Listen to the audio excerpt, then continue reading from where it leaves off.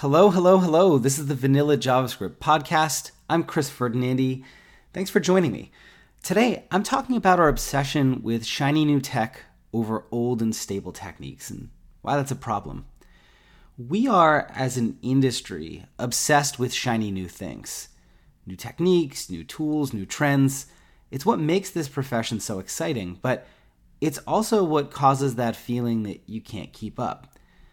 Old doesn't mean obsolete. Old techniques don't become invalid just because new ones come out. Often the older approaches are simpler and more reliable than the new ones. For example, bicycles are still a good transportation option even though cars exist. They're easier to maintain, they don't need gas, they're quieter, you don't need as much training to use one. They can go places cars can't. My mountain bike is 20 years old. I fill the tires up with air when they're low and oil the chain every few years, and I'm being really generous when I say every few years. I think it's been at least 5.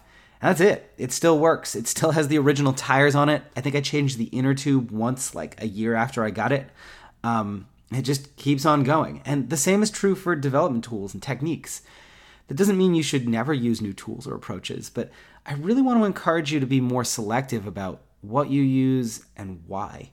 Does the utility outweigh the cost of using it, both for you and your users? Lean on old and trusted approaches, but augment them with new tools and techniques when it's beneficial to you and your users. So that's it for today. If you want to finally master JavaScript, head over to vanillajsguides.com and check out my pocket guides and video courses.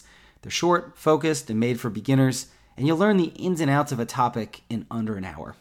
See you next time. Cheers.